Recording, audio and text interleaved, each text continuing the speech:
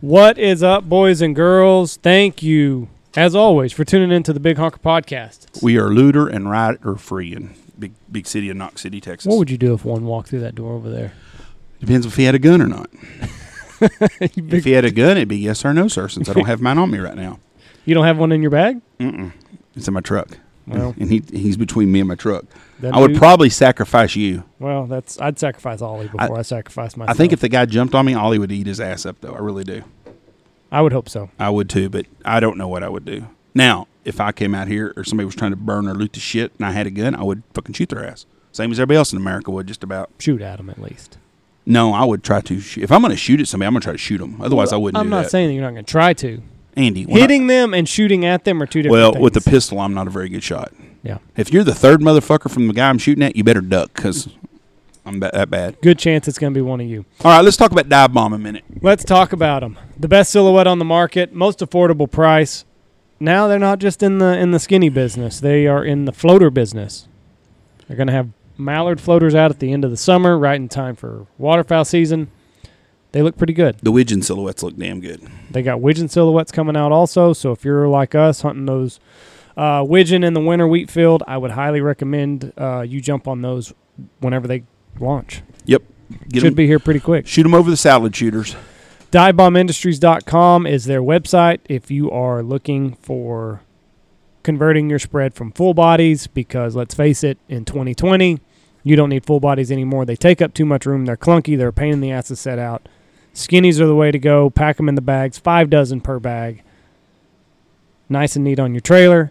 Organized all season long. And you want numbers on your side. Numbers are key. So go to DiveBombIndustries.com. Get everything that you're going to need, because we've turned the calendar into June now, which means we're right in the middle of everything. When we get to July, we've turned a corner. So get everything that you're going to need, DiveBombIndustries.com. We are also brought to you by the one and only Boss Shot Shells. They're the best shot shells that you can get on the market. Bismuth is back in style. They hit very, very hard. It's very, very violent whenever you hit a bird with bismuth. You only need one. You only need one. Give them your full load, full choke, center mass. Just crumble them. Guys like me that are good shots, I use over-under, 2 shells, 2 dead birds. Andy shoots 3 shells, a lot of times no dead birds. But it ain't because of his ammo. It's because he doesn't hit them. If you can hit them like I can, one is all it takes. Boss ammo. I hit them just fine. Our Boss Shot Shells. BossShotShells.com. Sell them by the case, shipped straight to your door. No middleman. All made in America. Proudly made in America, I should say. BossShotShells.com. And how about them J2 ice rippers? The J2 ice ripper. Listen, if you're in a place where your favorite honey hole gets iced over, you need a J2 ice ripper. Make you an ice hole. Best bait in the world is water. Open water. Open water. If it's cold up north and you're hunting and every year you get froze out and you lose the last month of season, great investment. They're on sale right now, a little over $500 to the door, American-made, Missouri-made J2 ice rippers. It's a cheap investment. There's no season in letting Mother Nature just wreck your season. Go to J2 Outdoors, LLC.com. Get one of these bad boy ice rippers shipped straight to your door. Whenever it ices over, you throw that bad boy out. Be the only game in town with an open ice hole. And if you're field hunting this year, you got to have some lucky ducks. That's the key to the duck hunting in the field. These guys all the time are talking about duck hunting. Man, we're going to hunt in the field, Throw some spinners up. You put 6 to 10 spinners in a spread, and those ducks are like candy coming to you. That's all you need is some spinners. And that's Lucky Duck. And if you want the most spacious blind on the market, you go to LuckyDuck.com, get the Lucky Duck 2x4. It is the way to go. It is the cat's meow. And they got an awesome dog box, so check it out at Lucky Duck. And they're now 5-star crash test rated with their brand new door on these dog boxes. So you don't have to worry about throwing Fido in the back of the truck. He's going to be safe and sound. 5-star crash test rating at LuckyDuck.com. You can pretty much go there for whatever you're looking for. Spinners, blinds, dog boxes. In my head, I'm thinking about them crash testing this dog dummy like they did the people dummy. I'm like, what the hell? Do you think there's sensors in that? I assume there must be to do that. When you said that, I started thinking about what the fuck do they do here? Maybe you don't think about dogs. Maybe they just put a baby in, like a baby dummy in there. You just don't think about dogs being in an accident until when you said that. I mean, all the time people flip their trailers. Yeah, fucking with them some bitches be launched off. Whew. And like I've said before, you can say something about someone's wife, but you can't say nothing about their dog. No, so protect your investment there. Go get a Lucky Duck dog kennel. And let's talk about our brother, Logan Pyatt. The Looking Glass Duck Club. He's also got a podcast now, Looking Glass Duck Club Podcast. They do a bourbon review on it every week. Bourbon review on it. Jeff's a big fan of the bourbon review. I'm not a brown water guy.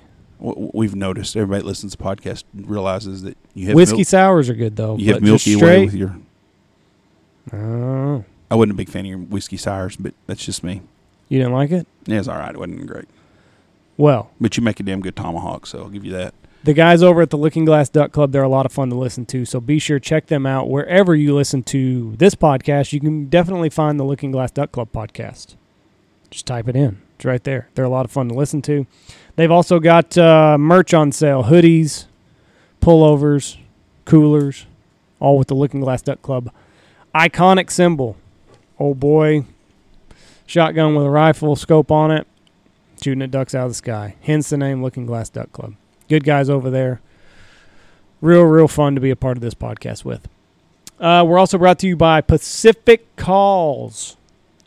The guys over there make an outstanding goose call, lesser call, the best spec call, in my opinion, that's on the market right now. Guys in the closed group just a couple days ago were wondering what spec call to get. I said, you just go to the guys at Pacific, tell them we sent you. There's a promo code, BHP25. You go to pacificcustomcalls.com, you use the promo code BHP25, save yourself 25% off at checkout. It's a great deal. It is a great deal. And if you're in the market for a speckle belly call, it's the easiest blowing spec call I've ever gotten my hands on. They got 2 or 3 different Canada goose calls, 1 lesser call. They got it going on over there. They got it going on. And like I said, you can save some money. BHP25, pacificcustomcalls.com. Last but not least, not last but not least, we're also brought to you by William and Chris Wines. Texas-made wine, made in High Texas. Get you a red next time you throw some steaks on the barbecue. The Skeleton Key is by far my favorite. You can go to williamandchriswines.com and they'll ship it to you, or you can find it at Central Market, Whole Foods. Yes, you did all the time. All the high-end grocery stores. All the high-end grocery stores. If they ask if you'd rather have paper or plastic at checkout, good chance you're going to find William and Chris Wines there. Or, like I said, williamandchriswines.com, get it shipped straight to your door. Last but not least, Stanfield Hunting Outfitters. Home of the Big Honker Podcast and the Big Honker Lodge. Dove season is up next. We are a mere 90 days away, 90 days and some change. It'll be on us like a bad fart before too much longer. Hunting season's here. Dove season's here. We do have an opening second weekend. Second weekend in September, I've got an opening, and I've got an opening in the 4th weekend of September. Second weekend, if I'm not mistaken. Will teal season be open Teal season's open then, too. So if you want to shoot, I can do teal dove combo the second weekend in September. So if you want to come to Texas and shoot some teal and some dove, holler at me at 940-658-3172 or stanfieldhunting.com. Appreciate you listening. Join the close. If you're listening to the podcast religiously, join the close page. You got to answer 2 questions. Do you listen to it? Yes. What's your favorite episode? 300, whatever. And then you're in the membership. A lot of fun stuff in there. A lot of interesting information. Don't have thin skin, though. Nope. If you got thin skin, it's not a place to join. We appreciate everybody listening. Yep. Not a place for liberals. Anyways, thank y'all for listening. God bless y'all, and hope everything's great. All right. On this episode of the podcast, we have public land hunter Cody LaRocque. Cody hails from the great state of South Carolina. We go over how he does it. He goes from fields to coastal marsh to beaver ponds, all over the waters there in South Carolina. Got puddlers, divers, sea ducks if you go out far enough. So, fun podcast. We like talking to guys from around the country. Cody's no different. So anyway, here we go. Cody LaRocque.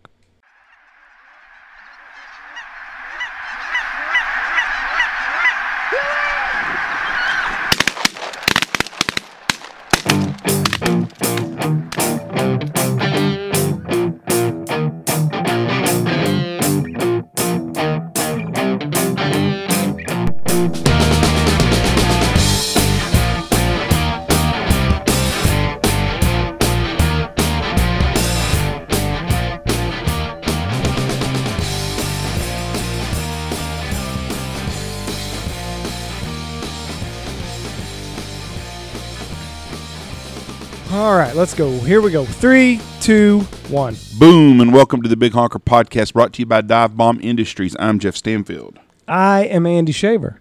And on the phone with us today from Lexington, South Carolina, Mr. Cody LaRocque. Cody, how you doing? I'm doing well, guys. How are y'all? Doing good. You know, Andy, I just thought you're in Lexington. That's where we stayed at. We stayed in Lexington. I don't know. We ate at a little place downtown, a real fancy place. I can't remember. There's damn good food there, though. Was it the Main Streeter or something like that? I don't think. Oh, yep. Main Street, Lexington, right up beside Lake Murray. Yes, that's because the house we stayed on was on Lake Murray.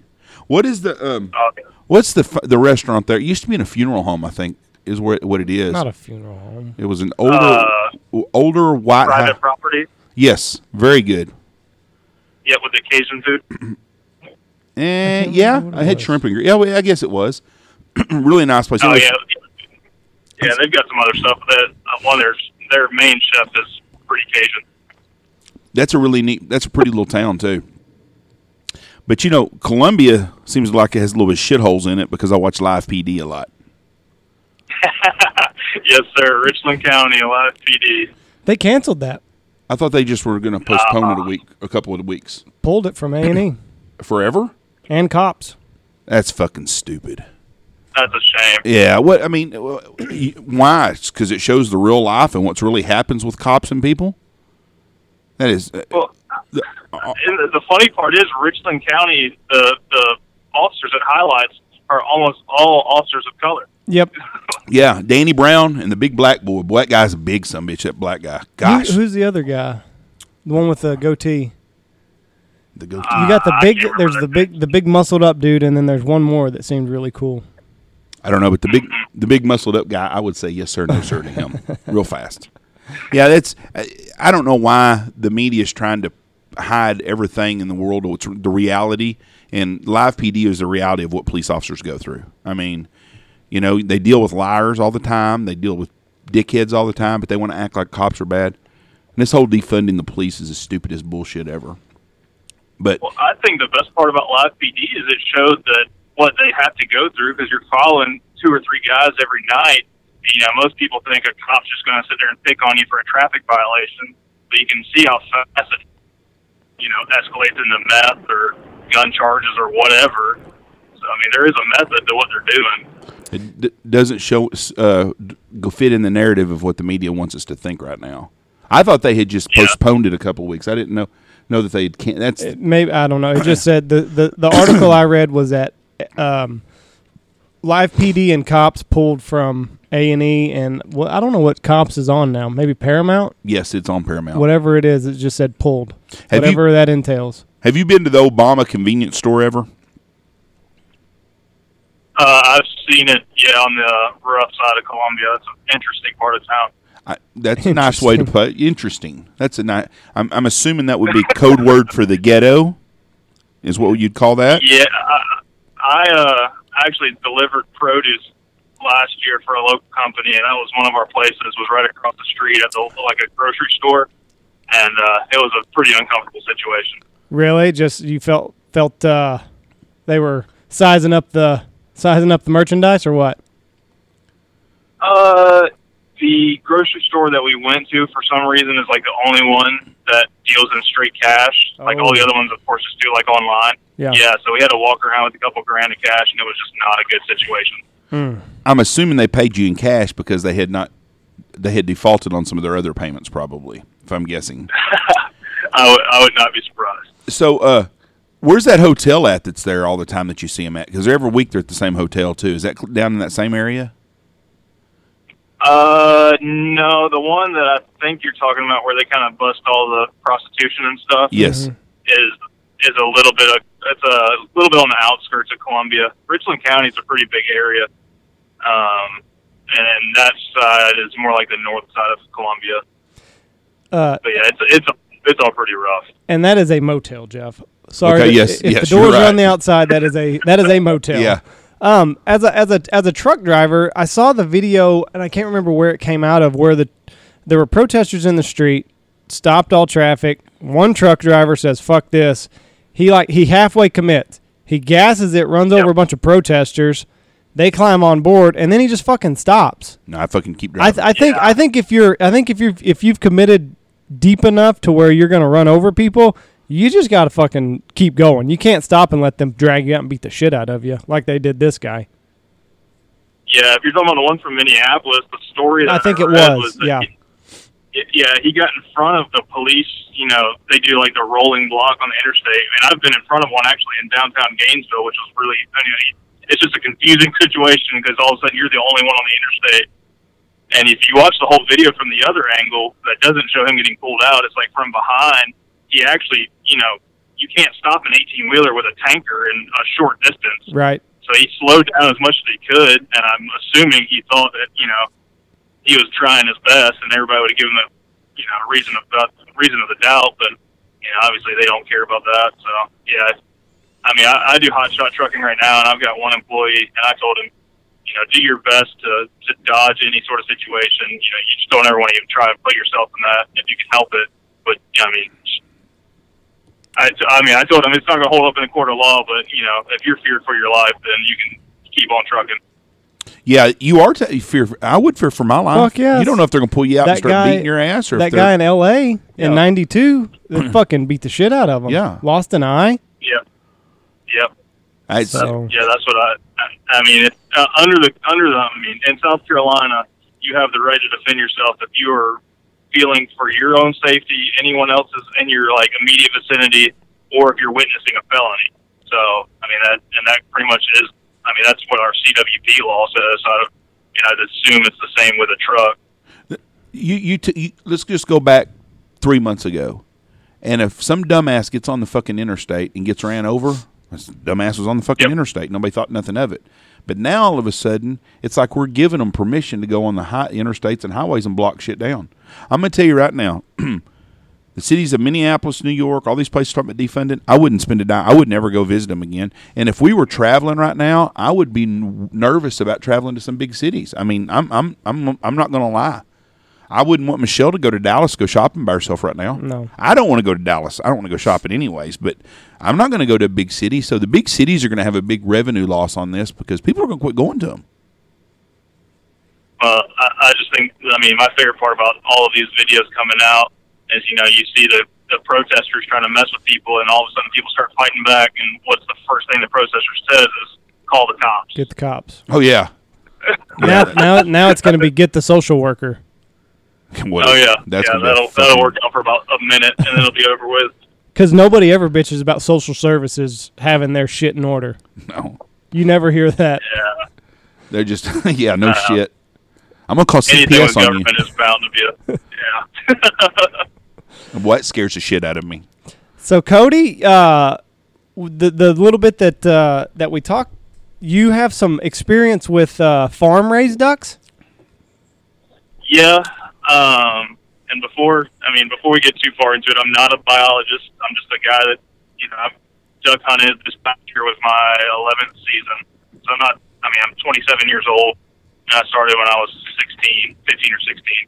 So I've got that amount of experience. But in South Carolina, which is, I guess, one of the only states that does it like we do, they have, I don't know if you want to call them farm raised or pen raised or whatever you want to call it, but we have a released mallard program here in the state. And we kind of have our own state version of Ducks Unlimited or Delta Waterfowl. It's called the South Carolina Waterfowl Association, and they're kind of ahead of the whole program. I am, to go on record, I think it would be awesome to shoot farm-raised mallards. Are they all banded? So the program itself has kind of evolved over the years. Well, I'll put it like this. There's two different kinds of things we're talking about. One that I think most people have a problem with, and they do this in other states, but you have the guy that has a duck hunting guide service or something like that, and he literally grows mallards like you do a pheasant, like in a pen, and they train them to fly to a pond, and that happens, and they they hunt over pretty much a baited pond and shoot them. I know there's places in Georgia that do that as well. But this is like kind of like a giant aviary. I mean, they raise like 30,000 mallards or something like that a year. And I think they banned a few of them. And up until last year, I believe they would cut a toenail off to signify that it was like a released first-year mallard kind of deal. See, I guess the way we have to ban all of our pheasants here because they're pen-raised birds. So I'm guessing that if you did it that way, then you would be shooting all banded mallards. So the way that you're doing it, they raise all these birds and then they release them all just at one time? Yes. So pretty much it gets kind of controversial because the place that they do it at is not far outside of Columbia. It's probably about 45 minutes down the highway. It's a pretty podunk area, and they kind of just have it as an open. Once the birds get old enough, and they raise them obviously through springtime into summer into the fall, and by the time the birds really get old enough to start flying and kind of get like a natural migration tendency, they're really just in an open pen. I mean, there's a fence to protect them from ground predators, but I mean, there's nothing stopping them from flying away other than ducks like being with other ducks. And so the Waterfowl Association has a big piece of property that has cornfields and milo and all kinds of stuff growing on it. And recently, where it becomes even more kind of a controversial subject, is in the last couple of decades, other private companies and private entities have built impoundments around the area. And so it really starts getting into a gray area of what's going on. Well, now, okay, I want to back up on this just to make sure I understand completely.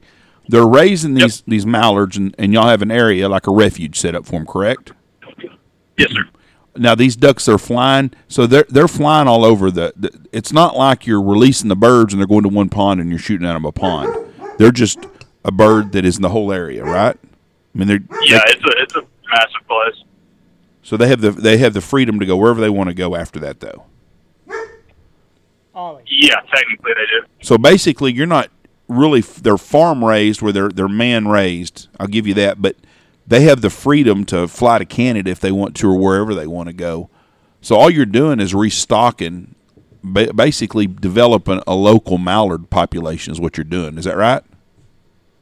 Yeah. So the controversy is that they are not as intelligent as a wild duck is. Oh, they don't have that. They don't have that will to survive or something like that. Yeah, pretty much. They are. I mean, especially early in the season. Sorry, fucking dogs. Early barking. parts of the season, they are like, a magnet to pretty much any decoy in the water. Right. I actually got a image from a buddy 2 years ago. A buddy of mine hunts in Virginia, and the guy that he's friends with killed a banded mallard, and it was banded in South Carolina at the Waterfowl Association, and they were hunting the opening week in the Shenandoah Valley of Virginia. So in the opening week, the duck had migrated like 800 miles north. Wow. And somehow ended up with like I think it was a flock of geese that they killed, or something, or maybe a flock of mallards. And it was banded in South Carolina. Yeah, and by the time it kind of got its adult wings and decided to pick a place to fly, it flew straight north. That's which was crazy. just kind of one of those things where everybody's like, yeah, that shows you how intelligent of a creature this thing is. Yeah, some things are just born in them. So, but what I'm getting at is, I don't really see the controversy other than people making the impoundments around that place. But have you? But it's private. Those impoundments are private, I'm assuming. Yeah. So the waterfowl, I'm not sure about how the numbers are spread out, but the association, I think, gives some birds to other places around the state, but the biggest majority is in that one area, and it's just off. The lake is Lake Marion. It's like the Santee Swamp area, Santee National Forest. And so the controversy is that they also draw a lot of wild ducks. And so the people that don't have access to the property, I mean, and these properties are super expensive. I mean, they're like a couple $1,000 a seat for the year if you want to hunt one of their blinds. And so the controversy becomes that, you know, they're pretty much claiming they're using wild birds or using birds as decoys is pretty much the controversy side of it. But you know, the what you're saying about they're not real smart and stuff. A lot of the birds are shot in Canada right out of the egg. They're not real smart either. I mean, the early season. Now everybody that hunts Canada is going to be pissing and moaning over this. Shouldn't. But it's true. I mean, you're shooting ducks that are 2-3 months old a lot of times, and that's what they're killing there. So it's the same young bird. So, when you say you're shooting farm-raised ducks, a lot of people think what you're doing is you're like one of those duck clubs, and they have them back east a lot of times. And hey, if that's your cup, in Georgia or wherever they at, that's their cup of tea. But people are thinking that they're going off in a truck, you know, a half a mile away and throwing these ducks up, and they're going right to that same pond, and people shoot them.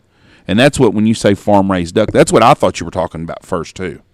Yeah. I thought, man, I ain't never had anybody get on here touting about shooting those things. But you're shooting a wild bird. It just happens to be a homegrown. not a wild bird, but it's wild. A free-range bird that was raised in a pen. It's no different than shooting a fucking deer on a high fence place. No, I agree. I mean, it's the same premise. That the bird can get away, and I think it's if we had, I would love. The state of Oklahoma years ago started a greater goose deal. Dad, when was that, in the 80s? Yeah. About 1980, they started this in around Duncan, Oklahoma. And a doctor that my dad was friends with, Doc Ellis, old dog trainer guy, they started this, and they had one county or two, and they built this resident flock of Canada geese. And every pond had a pin on it where they could do it. Well, it was the same thing, but they established, now there's graders everywhere there. So, hey, my hat's off to them. Might take. Yeah, I don't have an issue with it. Now the pure guy is going to be, that's not a Canada mallard. Who knows where the mallards are coming from anyways? Everywhere you go in the United States, you see we have mallards here right now. They stay here. Yep.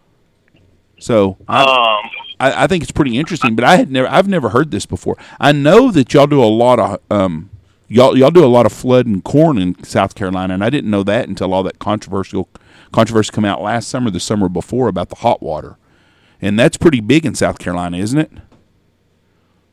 Yeah, and that's kind of the same general thing as, you know, a lot of these flooded corn impoundments that we have in South Carolina. I mean, you could probably say, you know, 75 to 80% of them are within a stone's throw of this one area. So it's like a super, outside of pretty much the plantations down the coast, it's a super condensed area where everything's going on, which is, I mean, that's why people really get mad about it. And I sometimes I get bored and I'll read, you know, like a scientific journal essay or something like that, and just kind of see what, you know, people a lot smarter than me are saying about it. And I was looking at a research paper this guy had done about black duck populations on the East Coast, and it kind of started out that way, and somehow, somewhere or another, I guess he couldn't really find that much information about the black ducks, but they started doing DNA samples on the Atlantic mallards, and I think something crazy, like 90% of them had the same, like, DNA structure that the farm-raised mallards had, because there's something in their genetics that is different. I mean, like I said, I'm not a biologist, so I can't tell you what exactly it is, but there is, like, a signature in their DNA that almost every single mallard that they tested had. So what you're saying is these mallards have gone elsewhere and then populated. They've started breeding with wild ducks, and now a lot of these wild ducks on the East Coast have farm-raised duck genetics. Yeah, but I mean, and like Jeff was saying, I mean, you could say it's not pure duck, but the reality is that the local bird counts around this area, I think in the 70s, were averaging like 100,000 mallards in these refuges before the farm raised stuff started happening. And I think by the 90s, the number had dropped all the way down to like averaging less than 5,000. Wow. So I mean, you saw a 95% drop in duck numbers in like 2 decades. Look, I mean, that's crazy to me. Yeah, and it sounds like I did not know that about South Carolina having that kind of duck numbers, but I mean, shit, they're trying to do things to increase their. Listen, at the end of the day, everybody wants to go out there and pull the trigger, and at the end of the day, that's why I think that we're not seeing the number of hunters that we used to see. There's not as many places that you can go out and have success. South Carolina has got a program in place to where they're trying to restock the numbers and try to get more people interested. At the end of the day, I think that's what it is. So, I commend South Carolina. I think it's an interesting program. I think it's great. I think more states should do it. You're taking care of your own. And like you said, it's no different than going to these high fence places and shooting a high fence deer. Yeah, and don't worry about sounding like an expert, Cody, because we have a ton of experts going to chip in on everything we do anyway. So we want. Oh yeah. I mean, it's hell. The podcast page, the private podcast page, it don't matter who we have on there. Somebody knows more. I had a guy complain to me about Maryland isn't in the South. Yeah, exactly. And I had a guy come in here one time and tell me that he thought Wyman could do a little bit of work on some of his photos. I'm thinking, what the fuck? Seriously? No, you didn't. Yeah, I did too. The biggest problem in South Carolina is that we have lost all of our habitat. I mean, I'm not sure when it happened, but we were a huge rice producing state, and now we don't produce hardly any rice at all. There's actually a couple guys on our local hunting page that pretty much go in and plant these old plantations with rice. Just for, pretty much out of their own pocket, just to give the ducks something. And we've had a super bad problem. I mean, this is another, obviously controversial topic in the state with our local DNR agencies going in and trying to make every body of water that we have in the state, more boater friendly and more skiing friendly and all this kind of stuff. So they go in, they take all the grass out and they take all the vegetation out. In my lifetime, the Lake Murray, the one in Lexington, used to be one of the best bass fishing lakes in the country. It used to hold the Bassmaster Classic and the big collegiate national championship for fishing, and now it's terrible because they have literally killed all of the grass and vegetation in the lake. And they're just trying to appeal to the boaters. Oh yeah, and it's a huge income driven. So I understand why they're doing it, but you can't. You're kind of hurting yourself in one hand to make the other one better. So it's a really weird situation. I think everybody's trying to do the best, but it's a lot of different people arguing about a lot of different stuff. I don't know what you would hope that they wouldn't impose these strategies on the entire lake and maybe leave something for the fishers and the hunters, but more often than not they don't. And the craziest part is the way they're doing it mainly is they're putting in grass carp. So they're not native species to the area, and they whenever the eggs are fertilized, you can cook them high enough that makes them non-reproducing. And so, they'll go in there and they'll throw a couple million grass carp in a lake, and it just destroys all the natural vegetation. I don't even get why someone would do that. I don't get it. What was that? I don't understand the biologists who try to. I don't understand that shit. Everywhere you've seen that, I guess everywhere. Are they called Asian carp? Is that the actual name of them? That's the only name I've heard is grass carp. Grass carp, okay, but it's the Asian carp, right? Same thing. They're not the ones that jump. If that's what I was getting at. They're not what? The ones that jump. These are just big, fat looking goldfish things. They get huge too. They get up 30 or 40 pounds. And nobody eats them either, do they? Like what you see in a koi pond? Yes. Yeah. Yep. Exactly like that. I'm going to tell you what the problem is. Americans are spoiled. You go over to China, them some bitches are getting eaten. They ain't anything. So we need more Chinese people is what we need then. Who get rid of them. But those ones that jump up when them boats go by, that's some amazing shit. don't guess I've seen You've that. never seen the videos? They have a boat and they're going down like a river or lake, and these fucking fish jump by the hundreds out of the water. And I'm talking 10, 15-pound fish. Wow. And people get nets Oh, and yeah. drive by and try to catch them in the air, but they eat every fucking thing there is. Oh. And they can like seriously hurt you if you don't know it's coming. I mean, I've heard fuck people yeah. get knocked out and almost drowning and stuff like that. Yeah, you get a fucking 10 or 15-pound fish to the chest? I wouldn't be wanting to be water skiing on that shit. Fuck no. You've seen them with nets and football helmets trying to catch them with the water skis. Yeah. Those are great videos. Rednecks are the greatest people in the world. God, they give us so much entertainment for everybody. Now, you also hunt the coastal marshes? Oh yeah. Well, South Carolina duck hunting. I mean, like I said, we lost 95% of our ducks. Before I even started hunting. But we have pretty diverse hunting. You can go all the way in the upstate and kill geese and stuff flying down the eastern side of the Appalachian Mountains and the big mountain lakes and rivers. Around Columbia is a lot of kind of beaver pond, swamp area. And then once you get east to 95, it's a lot of coastal marshes, so you can kill divers and all different kind of puddle ducks, and then you can get actually out into the big water and shoot sea ducks. So you really, South Carolina, I would not think of that as this big waterfowl state, but you got divers, puddlers, and geese all in the same state. The geese were pretty short on, which is hilarious because our early season, we can kill like 15 a person, and then when regular season starts, we're on 2. And they're all in the northern part of the state? They're kind of spread out.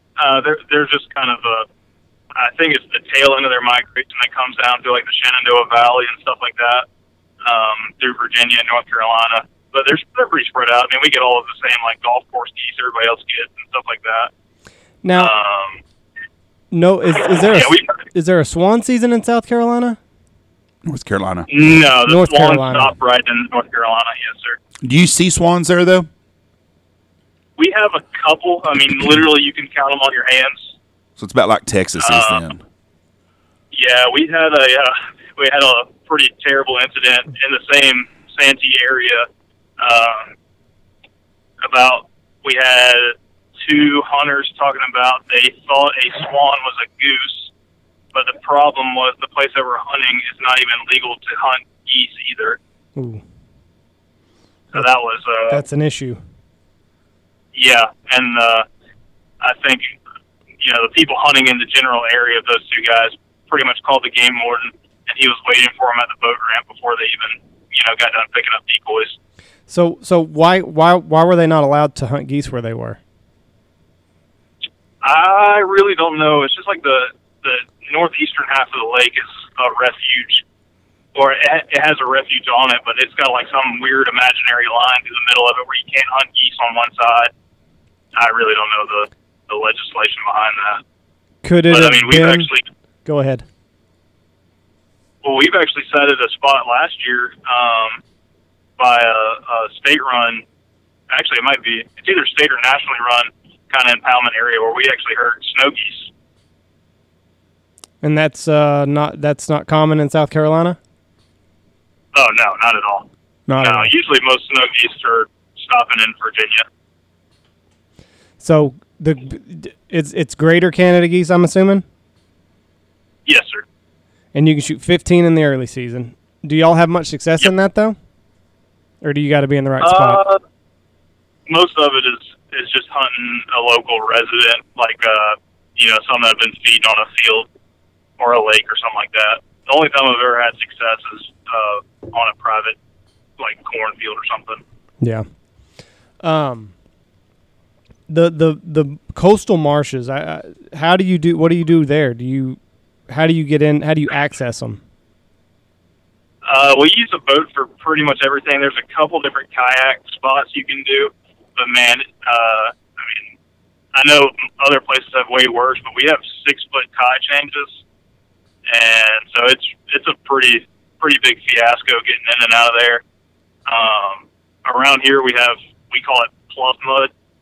People call it all different kind of stuff, but it's just super nasty, soupy mud, and it'll pretty much ruin anything you put in the mud. So if you're I've got a pair of waders that I pretty much just wear down there, and most of the time we don't actually even get out the boat.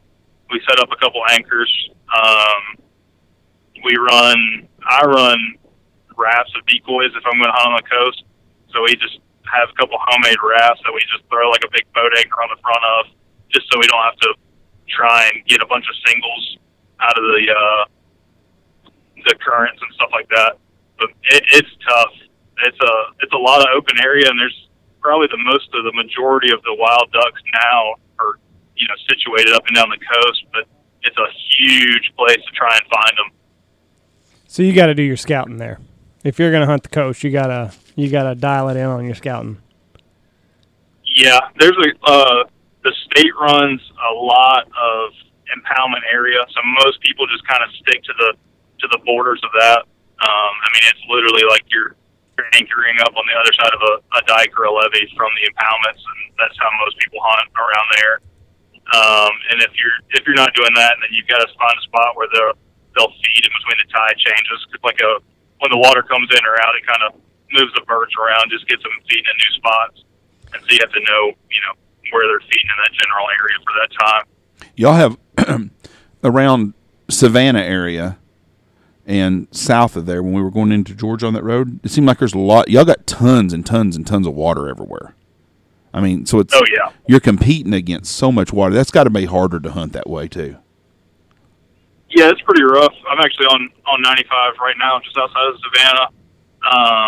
But I mean, this is historically, if you guys want to look it up after, this just north of Savannah, it's called the Ace Basin, ACE. And I mean, it's one of the oldest and richest, waterfowling traditions probably in the country.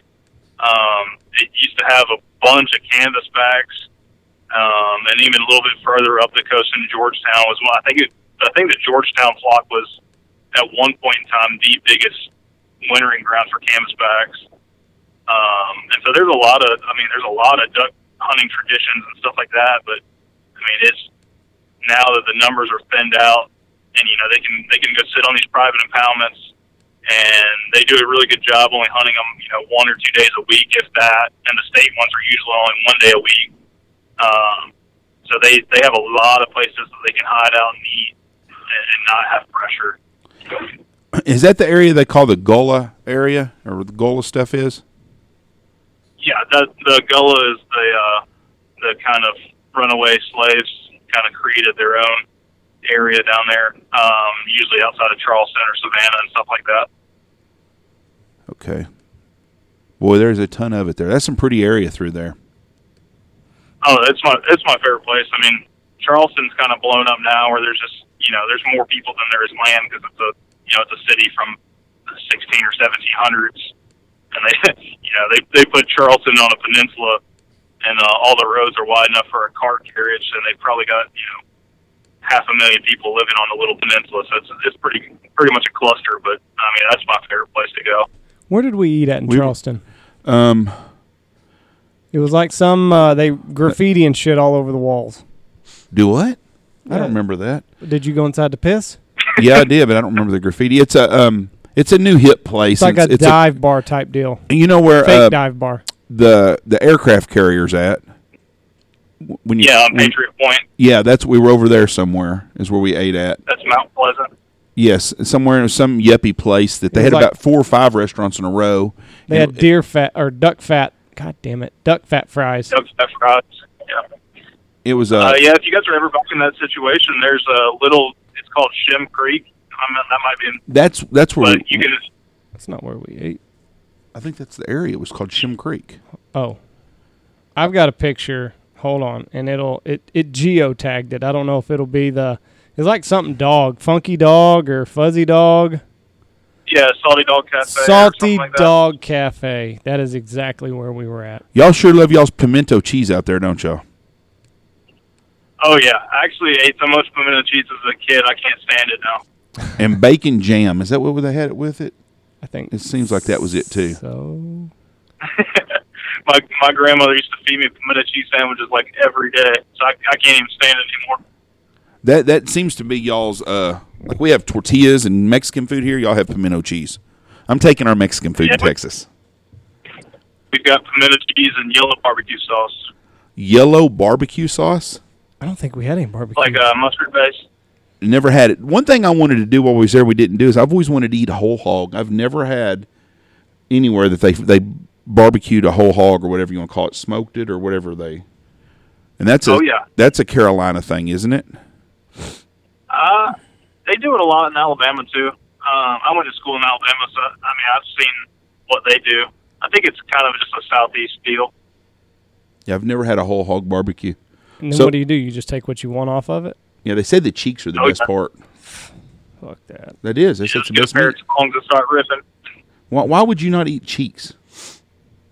I'm just not gonna eat any part of the face. Oh shit! The snout, the eyes, Andy, the tongue. The liberal Andy's coming out again now. I'll have the backstrap. So, Andy, you've never eaten catfish cheek? Fuck no, catfish cheek. I've never had catfish cheeks, but I've had them at the coast. I've had them redfish cheeks. Catfish cheek is a part of the catfish. I've never heard of anybody eating the cheeks on catfish before. I've never even heard that a fucking fish had cheeks. Yes. Yeah, I think a flathead, they have kind of big, just like a ball of muscle on the top, pretty much in the same spot of their eyes. Let me tell you, people coming up with this shit are some hungry motherfuckers. The first person that ate an oyster or a clam, oh yeah, let's. We've eaten everything off of this thing that we can possibly salvage. Let's look in the fucking head and see if there's a ball of meat that we can throw on here. Or who was the first person to put egg or fish eggs in their mouth? Oh. Ugh. I saw Dan Reese. Did you see that shit? Homemade caviar. Homemade caviar. Fuck that. I ain't eating that shit. I like caviar. That's disgusting. And then hold on. And then they're when like, the fuck did you have caviar, Andy? I had it. My wife's dad bought some. I don't know, 6 months ago. Charlie paid $100 for some caviar. Yeah, he always wanted to try it. No shit. Had a whole. You didn't get a whole bunch of it. It's real caviar. Huh? It's really expensive. It's like a little just. Oh, it wasn't. I mean, it wasn't. Can wasn't that big. He just got it to try it. You can get it at you got it somewhere in Wichita Falls. Have you ever had it? Yeah, a long time ago. I dated a girl who had a whole lot of money, and her family tried to impress everybody. One time they had a party, and they had some caviar. It tastes like salty. Oh, no. It's horrible. Oh, no. I don't mind salt. I didn't care much for it. I just, the texture. Had it on a cracker? The texture and stuff. Didn't bother me. Y'all eat frog legs in Texas, right? I've only had frog legs like once or twice. We don't have water out here, so we don't have a lot of frogs. That's more of a That's true. East Texas, Louisiana. They eat a lot of them. People love them. They've just never done nothing for me. I mean, they're okay. They're not bad. I got to take that back about the cheek. I probably would eat it. I've had Rocky Mountain oysters, so those are good. A catfish cheek can't be. Calf fries are good. I like calf fries.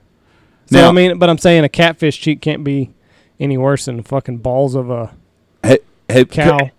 Cody, have you ever had tongue before? I have not. I actually wanted to cut the tongue out of the deer I shot this year, but I just didn't do it. Beef tongue is good. No, very good. No. It is damn good. Have you seen these fucking things in the window at the grocery store? Yeah, they look a little weird. Oh, I've seen them. They look terrible. They are. I'm telling you right now, you find a Mexican that knows how to cook them, and they are good. And I ain't being racist when I say Mexican. That's good people from fucking Mexico. If you go Taco Bell, you get Mexican food. So don't chill out, everybody. But that is good shit. I'm telling you right now, linga is really good.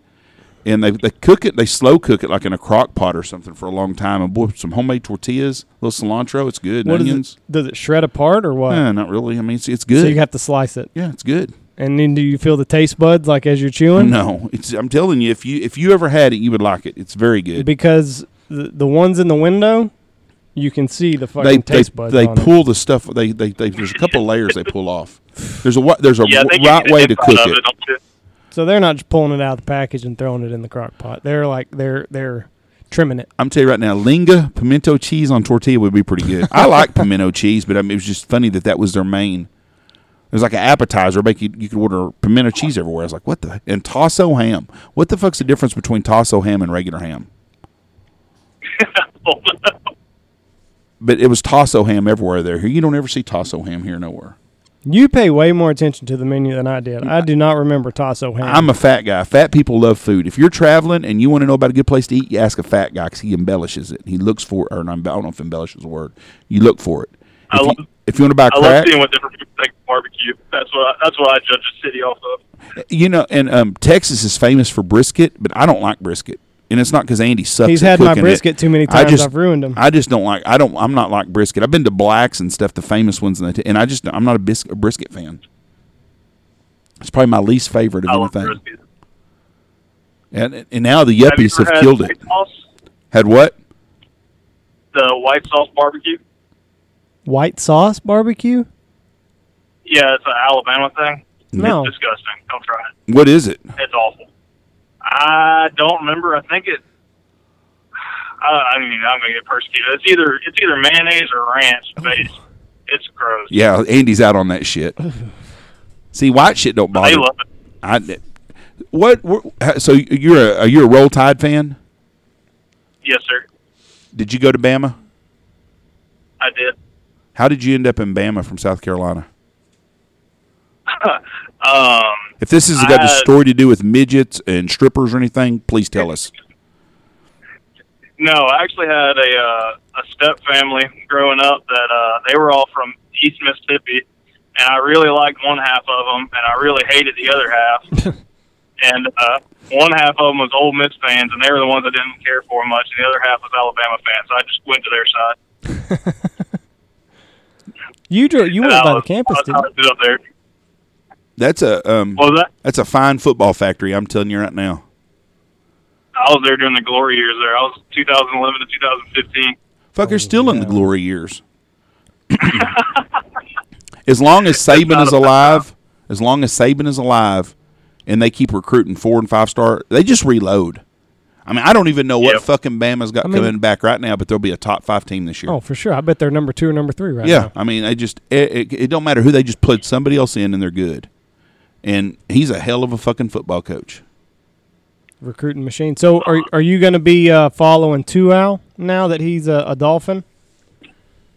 I really couldn't give a damn less about the NFL. I think they're a bunch of crybabies. They have taken a hard stand on this Nealon deal, and it's going to bite them in the ass again. They have a short memory. They have forgotten how many – the NFL makes their money off of conservative middle-class people. I don't give a fuck what color you are.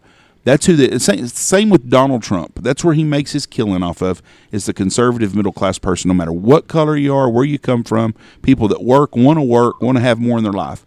And the NFL made a hard stand on them people. And those are the people that buy season tickets – that'll spend $1,500 to take their family afford to the game. The people that are making $10 an hour cannot afford to go to a fucking football game. And the bad part is, I mean, no matter what people's stance is on, the president, I try to tell people, hating people in a corner, calling everybody that thinks differently than you a racist, is the reason why Trump won the election. Yeah. And he's going to win again. Because they've pissed off a lot of moderates. There ain't nobody that voted for Trump that wants to jump ship. And there's a whole lot of people on that other ship that are getting off. But back to the NFL, when you fucking do that kneeling bullshit, you already piss off a lot of veterans. Not all veterans, because I've seen veterans that stand up for it. But do your national anthem, make everybody stand up. And then if you want to do 8 minutes and 47 seconds of kneeling for George Floyd, then do it. I don't care. I'll get up and go get something to eat or something else again. I think everybody in America has pretty much whipped that mule to death on how they feel about it. So if they want to do it, but when you start doing that to the flag and the national anthem, you're going to piss off some people, and NFL can't afford to do that. I mean, no. I was hoping it was going to end, and then I realized the old football season was coming back around. So it'll probably die off until then. It'll be worse this time around because the NFL's done said they screwed up. And the NBA is going to come back and do all their old deals. See that? They said they screwed up. Yeah, they said they screwed up with the cap deal. They should let them kneel for the stuff. Oh. Fucking dumb fuck. Roger Goodell come out and said that. He should just let it rest and hope in 3 or 4 months that it goes away a little bit. But that's going to be the next thing. Now, what's the NCAA stance on this? I have no idea. Wonder if you're going to see... They're getting their free labor. I don't think they really care which way or another. See, and I got different thoughts on that. I don't think football players should be paid, or basketball, or any college athlete. You're getting a free scholarship. You're getting a springboard for life. Like Tua. If Tua blows it in NFL, Let's say something happened to some big star. I'm not going to say any name. Star player, and they were in an accident and they lost a leg and they could never play sports again. They still have a springboard on life because of their name, because they played at that university. They get a free college. So I don't think the NFL or NCAA have to pay players. I think maybe what the NCAA ought to do is give more scholarships out, not football scholarships, but cut in 1,000 kids at all these big universities and give just a random student scholarships for school or something with that profit they're making. I'd rather see them do that than pay some guy $1,000 a game, because it's going to water down the sport. Whenever I was at Bama, and all this kind of stuff that just kind of started kicking off, because that was when they turned off the old NCAA football video game. And, I see these guys crying about, not getting paid. My out-of-state tuition was like $32,000 a year. They got free room and board. And the dining hall that they ate at, if you were a regular student and you were using your, meal ticket swipe thing, it cost you 3 times the amount of a regular, lunch to eat there. And then it was closed to everybody else for their dinners, because they got served like lobster and steaks and everything else, while everybody else had to go eat cafeteria food. Yeah, it's a screwed up deal. I had a good friend of mine who's very, very smart when we were in high school, and he wanted to go to Georgetown. He was a big Hoya basketball fan. So he wanted to go to Georgetown, and he was a top 5 student in a class of 400. I mean, he was very, very smart. Could get in anywhere. He got denied enrollment in Georgetown, and he was, out SAT and everything else, because they were only taking so many out-of-state deals. Now, if he could dribble a basketball and was 6'10", he would have got a scholarship there. That'd have made it work. Yeah, and I thought, that's kind of a bullshit deal. This guy could get into Harvard, but he couldn't get into Georgetown that year for some reason. And I don't know. I think that those athletes are getting a great opportunity. What about the third-string center you never heard nothing about? He got free everything for 5 years. Not necessarily. Yep. What do you mean, not necessarily? Yep. Is every football player on a full ride? Yeah. If he's on a full ride, the guys on full ride, there's 100 of them on full ride, or 85 or something. But it's not everybody. Yeah. Well, but if he's on that team, he probably is on a full ride. So let's just say he's the third-string center and he's on a full ride. He never plays a snap his whole time. He goes to practice every day, but he got free college, and he played football at Alabama. He's got a national championship ring, and he got more ass than a fucking truck stop toilet did while he was there. Life's pretty good. And you can get a job anywhere in the state. That's right. You just show up and wear your Letterman jacket to your interview, and you're good to go. Yeah, that's what I mean. So, are you just going to pay the star players, or are you going to pay all of them? I'm sure that most kids are on some sort of scholarship, but I wouldn't say that they're on a full ride. Probably a partial scholarship. Do what? On college football teams? Yeah. The kids that are playing, 99% of them are on full ride. You didn't say that. You said you didn't say kids that are playing. You said the third string center that never played a snap. Well, he probably is not. If he's there, he's on scholarship. There's of some sort, but probably not a full ride. Yeah, there's a lot of walk-on guys that are just practice hitting dummies. Yeah, but they still get the same benefits though. But those guys, I'm talking about the full ride guy that never snap. Out of 100 kids on full ride at a Division I school, probably 20 of them don't ever get a play. But they're still on a full ride. Those are the kids I'm talking about. And it's illegal for them to pull a scholarship if the kid isn't living up to expectation. Right. And if you're a kid that does make the football team that's a good football player, then you're going to get a full ride also. They're going to give you one. But majority of kids that are on football teams, if they're contributing to a Division I team, they're on a full ride. You're going to find very many of them that aren't. And I've got after hearing that story, I've got a tip I know there's a lot of young guys that listen to this podcast. If you're trying to get into a college, there's a lot of majors that a lot of colleges need off the start. And they will accept people, if you're trying to get into a harder school. Whenever I went to Bama, I was dead set on being a teacher. I love special ed kids. I'd always wanted to be a special ed teacher. And I did my first 2 years at in the special ed program, and then they told me later on, because I wanted to work with the older kids. I really didn't want to work with the babies and stuff like that. I wanted to do high school and older. And they waited till my sophomore year to tell me that I would have to take a whole secondary education major to work with the older kids. So I ended up switching over to business. But I've learned through most schools that there's a lot of majors that you can just apply for coming out of high school that have a lot higher acceptance rate than, if you just went into like business or biology or something like that. So find an in-demand major and then apply for that. Yep. And then in the SEC, it's called the SEC Marketplace or something like that. And if you wanted to go to out-of-state school, you can apply, and they have certain majors that aren't offered in your state that you can get in-state tuition for other schools. What made you want to work with special needs kids? I really don't know. I had been doing it my whole life. The elementary school I went to was pretty beat down. And they had a program where the kids that were kind of in the little bit higher up classes could go and, help and read to the special need kids. And so I would just do that. It was just a way to kind of get out of class and do something different. And so, I've just loved it from then. It's a tough road to hoe. Oh yeah, and like I said, I really, if I would have been able to do the high school ones, then I would have loved to do high school. But I just, I had been in a kindergarten class, and that's a really, really tough job.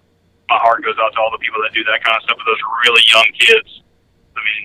You have a lot of kids that are, teaching a kindergarten or elementary school class is bad enough, but whenever you got a lot of kids that can't even communicate with you, that's awful. Yeah, it's a really rough spot to be in. I couldn't imagine. I've got a 5-year-old and a almost 2-year-old. And the 2-year-old can't tell you what he needs still. He can kind of point, and you can play a guessing game until you finally figure it out. But I couldn't imagine, dealing with a kid that couldn't talk or something like that and trying to teach that kid something. I no way. So my hat is off to those people as well. And the bad part is, people point out that we need to be teaching our kids more everyday skills in school.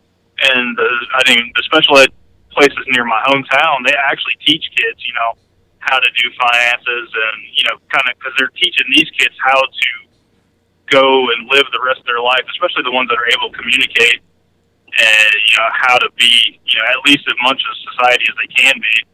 And so these kids are learning how to do a checkbook and learning how to pay bills and all that kind of stuff. Where, the valedictorian of the class probably has no idea what a mortgage is. Yeah, and that's what's tough. That's a tough question to answer in society because if you're below 85 IQ, you can't even get into the military.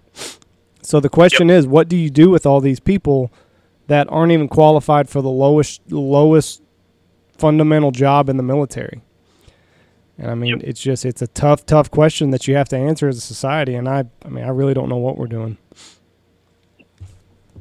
for the special needs kids. I don't know the answer. We have so many more special needs kids than we used to. I think it's 10%.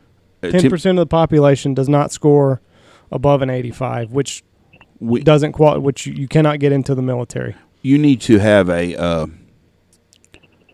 we need to teach life skills to those kids. We need to have. Just saying. Well, I know, and that's what. But I was going to give you an example.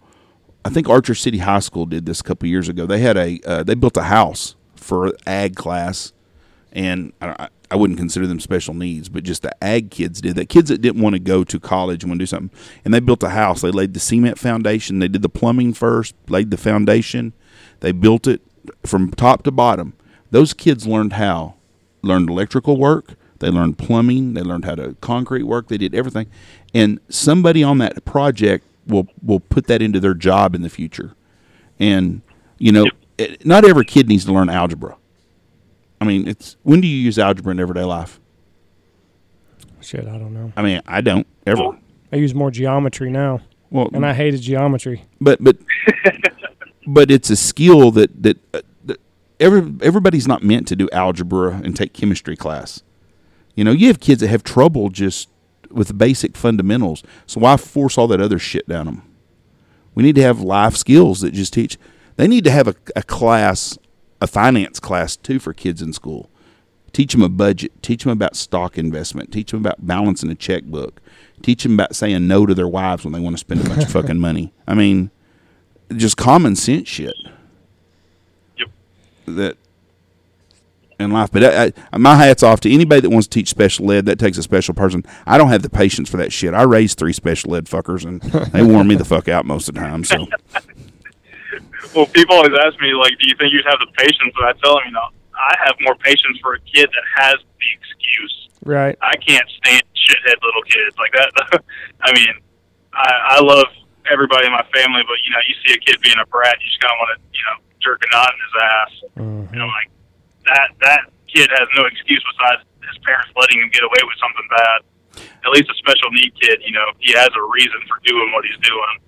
It would be great if we could take the kids from about 8 years old to about 17 right now and go back 40 years in life and put them in schools 40 years ago when a fucking teacher would slap them upside the back of the fucking head for not listening, or they did something wrong, they get their ass busted at school and then go home and whine to mom, and then she'd beat their ass again for not minding.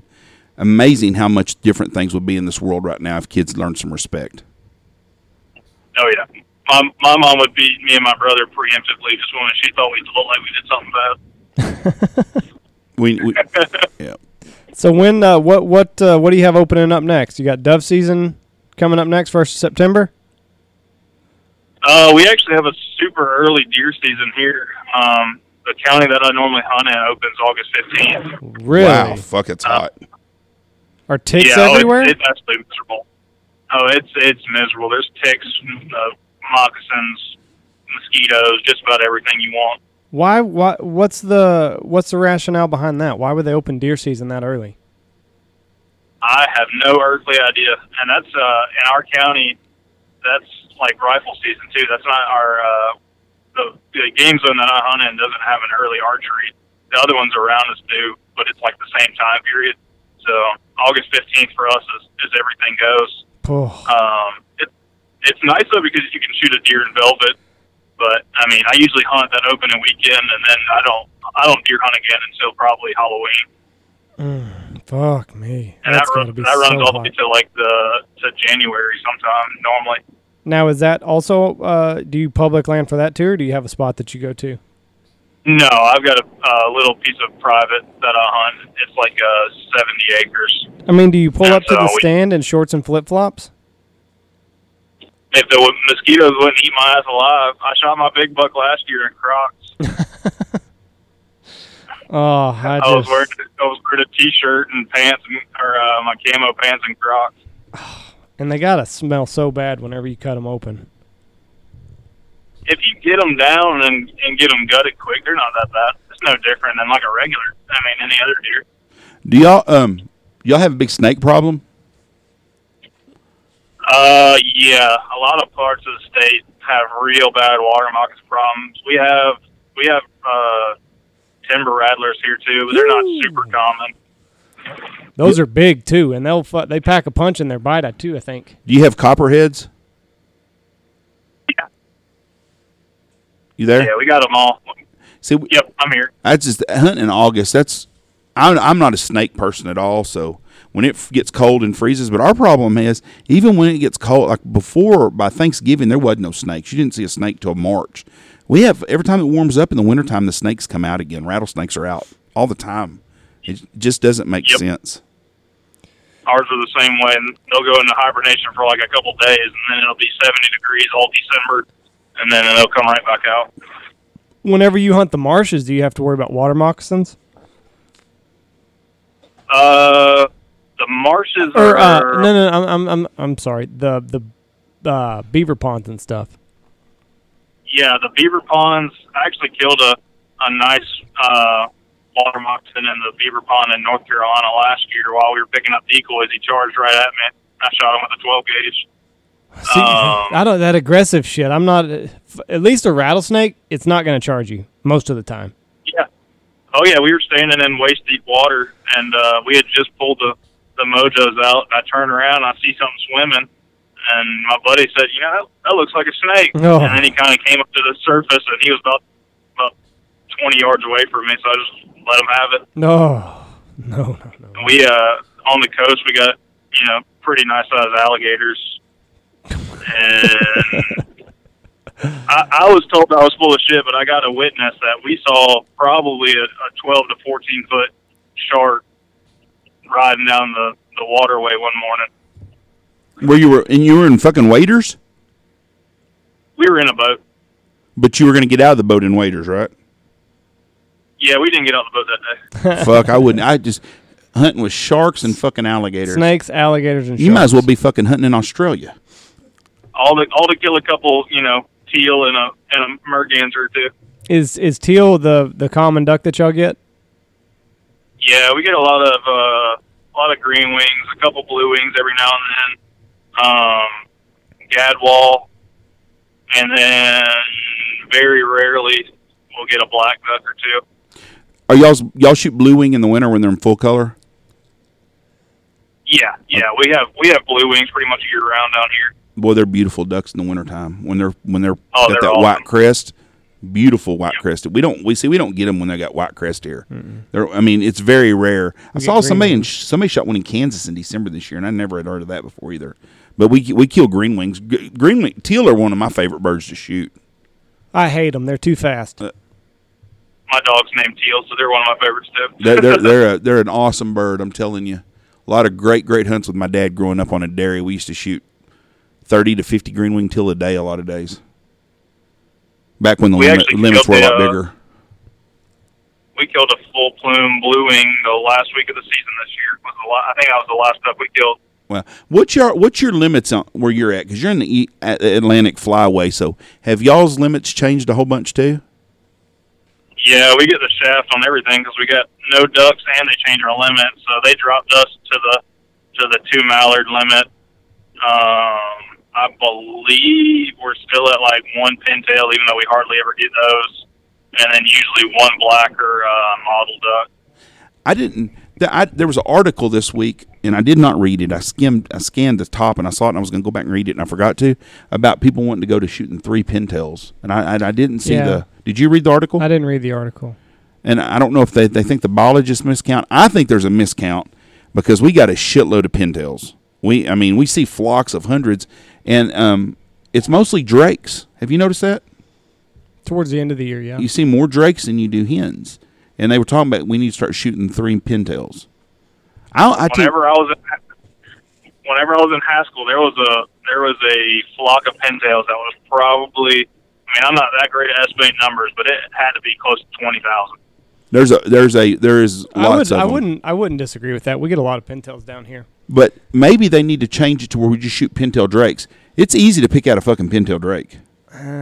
Yeah, that's probably one of the easier ones to identify. Yeah, or make it 3 drakes, or you can kill 3 and it only can be 1 hen or something. If that's the problem. That 30 minutes before sunrise is where it gets tough. Well, you just don't shoot at them then. Same with mallard. You can only shoot 1 you can only shoot 1 Susie. So, it's the same. That's true. It's the same deal. I wonder if that's I would think that would be an easy way to help do something. It's going to be interesting if Canada doesn't open this year. It's going to be really interesting to see what the duck numbers are like. We know there are going to be a whole lot more ducks for sure, but it's going to be interesting to see how that parlays into the next spring and things like that. Because 15% of all mallards die regardless, they say. Whether hunters kill 13% of them or we kill 4%, 15% of the mallards are going to die. Right. And for the expert out there, I don't know if that's fucking correct. It might be 14.2%. Plus or minus. It might be 19%. And it may be 11%. But there's a is it called an attrition rate? Is that right? Something like that. Well, I'll go with that, yeah. Okay, well, if it's not attrition, whatever it is, but that's the rate that they die at, regardless. Mortality rate. Yeah, mortality. Yeah, mortality. So I've got a planned trip for Alberta in the middle of September, so I'm praying they open it up. How much longer are you going to give it before you? Are you going to let it ride right up until departure date, or are you going to try to get another plan going if it doesn't look too good in July or August? Well, I'm actually tagging along with another group of guys. And, I told them, and they're all pretty hardcore hunters. They're out of Montana. I told them that if they decide it's worth it, then I'll let the guy keep my deposit. And if he stays with the spot for next year, we'll just roll it back to next year if that's a possibility. We've picked up some business in the last couple of weeks from people that we're going to Canada that have either got their deposit back or have moved their deposit to next year but want to come on a hunt. And my hat's off. I feel sorry for them outfitters up there because I know they're all in the same boat. I mean, the phone's not ringing right now with guys wanting to book other dates. No, not until something clears up. Yeah, not until they give us a real word about it. Yep. I mean, definitely, try to move your deposit to next year if you can, and just. But when do you make that decision to call the outfitter to say, hey, just roll it to next year? Well, the guy that's kind of like the head guy on the group, I think he talks to him pretty normally because where he lives in Montana, he's only a couple hours from the outfitter. So I think they speak way more than, like I said, I'm just kind of the tag along. Yeah. But I usually try to do at least one trip, west every season. We'll either go out to the Outer Banks or Virginia. Have you bought your airplane tickets? I have not. So that's what I'm wondering too, is how many guys haven't bought airplane tickets, and then is airfare. I'm assuming, are you driving or flying? I'm flying. The rest of the guys are driving. Oof, me and Andy done that. I'd much rather fucking fly. I flew up and rode back. It took 6 months to drive home from Carrot River, Saskatchewan to Knox City, it seemed like. 3 of the months was in Texas. Oh, yeah. You get to Texas, you're like, oh, thank God we're in God's country, the land of milk and honey. And it's still fucking 5 hours home, it seemed like. We normally hunt, and this past year we drove to Kansas from South Carolina. And I've hunted Missouri and Arkansas and Mississippi and the rest of them. So this is my first trip to Canada, so I'm hoping it works out for me. There's no place like it. It's very interesting. I mean, well, I don't know where you're hunting in Alberta, and I don't know what they've got there, but where we were, we saw moose, bear, elk, mule deer, and white-tailed deer, and wolves all in the same day. So just to see all that, the Mother Nature, the wildlife, it was amazing to see all that stuff. I'm glad I went. I'd like to go again. I was going to go with Asher and them on the dive bomb trip 2 different times. Things didn't work out. I was busy when they went, but I would like to go up there again one day. Like I said, I think we're not far from Calgary. I think they said it was a 2-hour drive from Calgary Airport, and they shoot a lot of geese. It'll be a trip of a lifetime if you get to do it. Make memories, and hopefully they'll be open by then. But I mean, hell, we're talking if you're going middle of September, that's 3 July, months. August, 3 months from now. Airplane tickets are going to get that's going to be the issue, is getting tickets. It'll happen pretty soon. Yeah, I might just go ahead and buy them anyways. And I've heard that they'll transfer, like a same cost kind of deal if you want to transfer to somewhere else. I was supposed to do more research. I was supposed to go to see Falks in March, I guess it was, and of course they canceled everything. And they've actually pushed my airplane. They gave me a voucher for 2 years. So okay, yeah, that'll probably what I do then. What's your status on Vegas? Are y'all going or not? Up in the air. Will they let y'all move it back? Yes. Will they give y'all vouchers or just move it? I'm not sure. But on Vegas. Yeah, we're my wife and we were planning on going with another couple into this month, so most likely going to be moving that back. Just because I don't know, I mean, if it's going to be 25% occupancy, I don't want to stand in line to get into a pool. We're not big gamblers, but I mean, no shows are going to be open, it sounds like, or it's going to be 25% occupancy. Does not sound like it's going to be definitely not going to be 100%. You're a gun. In a couple weeks. You carry a gun with you all the time too. Not in Vegas. Yeah, you'll feel naked there. Not in Vegas. I usually do SHOT Show every year, and I've already told the lady that I work with, and unless I'm absolutely needed, I really don't want to go back. That's going to be I hadn't thought about SHOT Show because we were going to go to Anoka to the game fair this year. Canceled it. And they canceled it a couple months ago, or about a month ago, I guess, or 6 weeks ago. And then we usually do the Trophy Hunter show in Fort Worth, and we're not going no more. We weren't doing that anyways. And they're still planning on having it, I saw. But all these outdoor and trade shows, and a lot of outfitters, that's where they make a lot of their contacts and stuff. And none of them are going to be going no more. Mm-hmm. Or not. I don't know what's going to happen next spring. I think when the election's over, then all of a sudden everything's going to be fine and everybody's okay again. I think that's all this, most of this shit's about anyways. But regardless, I mean, there's a lot of things that aren't going to be open that normally are. And SHOT Show, could you imagine if they don't have SHOT Show? That's a huge deal. Big deal. That's a massive deal. You know, all them guys put all that hard work and stuff coming out with a new product, and they don't have nowhere to display it or show anybody it. Lots of contacts made there. I'll say that's the biggest thing is, I mean, I can't even describe how many meetings go on in that, 4 days span. Fuck. I mean, anybody that's got a new outdoor product is out there, hustling it. It's going to be an interesting thing to see. Well, okay, we're going to ask you your last predictions. Since you're a college guy, who's your, besides Bama, because who do you think's going to win the college championship this year? Then we'll go early.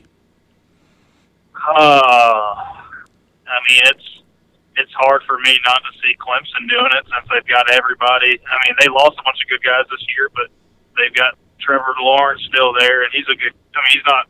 I don't think he's what everybody cracked him up to be, but he's still a lot better than most quarterbacks. Oh, I think it'd be hard to predict.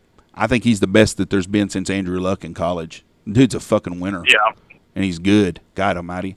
And they got a receiver coming back. Was it T. Higgins? Is that the kid that's coming back? I'm not sure which one of their two main guys got drafted. One of them got drafted. Yeah, they're like Bama, though, and LSU and them schools. They just reload. Yep. Yeah, they'll be damn good. LSU's got an offense now because they throw the ball. If LSU can score 24 points a game, they're hard to beat because they always have great defense. But I'm gonna go out on a limb this year, and I think someone other than the top 3 or 4 regular schools going to win it, and I have no idea who it'll be. But it's not going to be Ohio State. It's not going to be Clemson. It's not going to be Alabama. Utah. No, I don't even know. I just think this is the year that we're going to see. There's a lot of those teams outside the top 4 or 5. There's a lot of them have a shot this year. I mean, I think my only problem is you're going to have a lot of teams that with a lot less practice time are going to be relying on those athletes. So it'll probably still be another big name school, but it might not be those top 4. But you're gonna have to. I mean, if you're gonna be able to rely on them, especially the early season of just more, you've got kids that are better than the other team. Yes, that's gonna come down to a lot of it. A lot of returning starters, like Texas plays LSU this year early in the year in Austin. I think they're playing the Swamp. But if Texas can beat LSU, Texas gave LSU a good game last year too. If Texas can beat LSU, they're going to be a top 10 team, and they return a lot of people. I just don't have a lot of faith in their coaching staff. But I agree. I wouldn't be surprised somebody like Minnesota or one of those schools come out of nowhere and be and I don't even know what Minnesota's returning, but I just think that a lot of those big schools that lost a lot of their players are going to have to. They're no practice. Plus, we don't know what's going to happen with all that anyways. No people in the stands. That does away with your home field advantage in football. Mm-hmm. As long as they play, I'm just ready for somebody to have something else to talk about besides politics and viruses. Yeah, I'm with you there. I'm ready for football season. They could be out there playing tennis for all I care. Just something else to talk about. Well, we ain't gonna go that far. We won't be talking tennis, but we're damn sure ready for football. And I've already been asked, well, you're going to boycott football if they don't do the kneeling. I'm like a crackhead with crack. When it comes to football, I'm watching fucking football. Yep. That's what we rename our fantasy football league to the Crackhead League because we're watching football. Well, hey, Cody, I appreciate you being on here, man. It's been a very interesting talk. If you ever get out this way again, give us a holler. I will. Thank you guys for having me. Y'all be safe out there, and God bless. Hey, be safe on the road. God bless you and be safe. Yes, sir. Thank you, sir. Mike. Very interesting man. Cody LaRocque. Very interesting guy. Everybody's out there. If you'll go to the East Coast Waffle Raffle, is that what it's called? I'm not sure. I think, or Coast to Coast Waffle Raffles. I want to make sure I get this right exactly. Is it just in the group, or is it? It's on group. It's on their page. It's Coast to Coast Raffles. I want to make sure I got this right because I saw it yesterday as I was going in to do something. I can't remember, but I didn't look at it. The Coast to Coast Waterfowl Raffles. Waffles. God dang it. Coast to Coast Waterfowl Waffles. That's hard to say. They are doing it's a lotto. You spend $100. They're picking 2 4-man 3-day goose hunts up here, lodging and meals. So we're giving away 2 4-man hunts. It's $100, $25 a guy. You can go to their site. They have their own Facebook page, Coast to Coast Waterfowl Waffles, and you can buy a chance at that. It's $100 for 4-man hunt. Get your buddies throwing $25. It's a good deal. We're going to do some things with it here on our podcast page. I know they're going to put it on our podcast page. It's going to be on Dive Bomb's page. It's going to be on Boss Shot Sales. They're going to also put it on their page too. Anyways, it's a 4-man hunt for 3 days. They're giving away 2 of them, and they're selling 80 tickets. $1,000 of that's going to go to a scholarship fund set up in my dad's name, and it's going to be, we're going to sit down and talk about it, but it's going to be basically for kids in Knox City, Texas, that are either associated with our volunteer fire department or our hospital. Our volunteer firemen do a great job out here, and it's going to be a podcast that's for them. I mean, a podcast for them. It's going to be a scholarship for either a child of a fireman or someone that's been a fireman, a grandson, or someone that works at the hospital, their child or their grandson. So the hospital's done a wonderful job with Dad. So anyways, that's all I got, Andy. Sounds good. Be sure go get entered to that. When are they going to draw for that? When they fill all 80 spots. Just do it right there. They got 10 or 11, so they just come out yesterday. So okay. So anyways, it's $100. It's a good deal. It's and $1,000 of it is going to a scholarship fund to help a kid in Knox City, Texas. Perfect. All right. Well, we will holler at y'all later. Bye.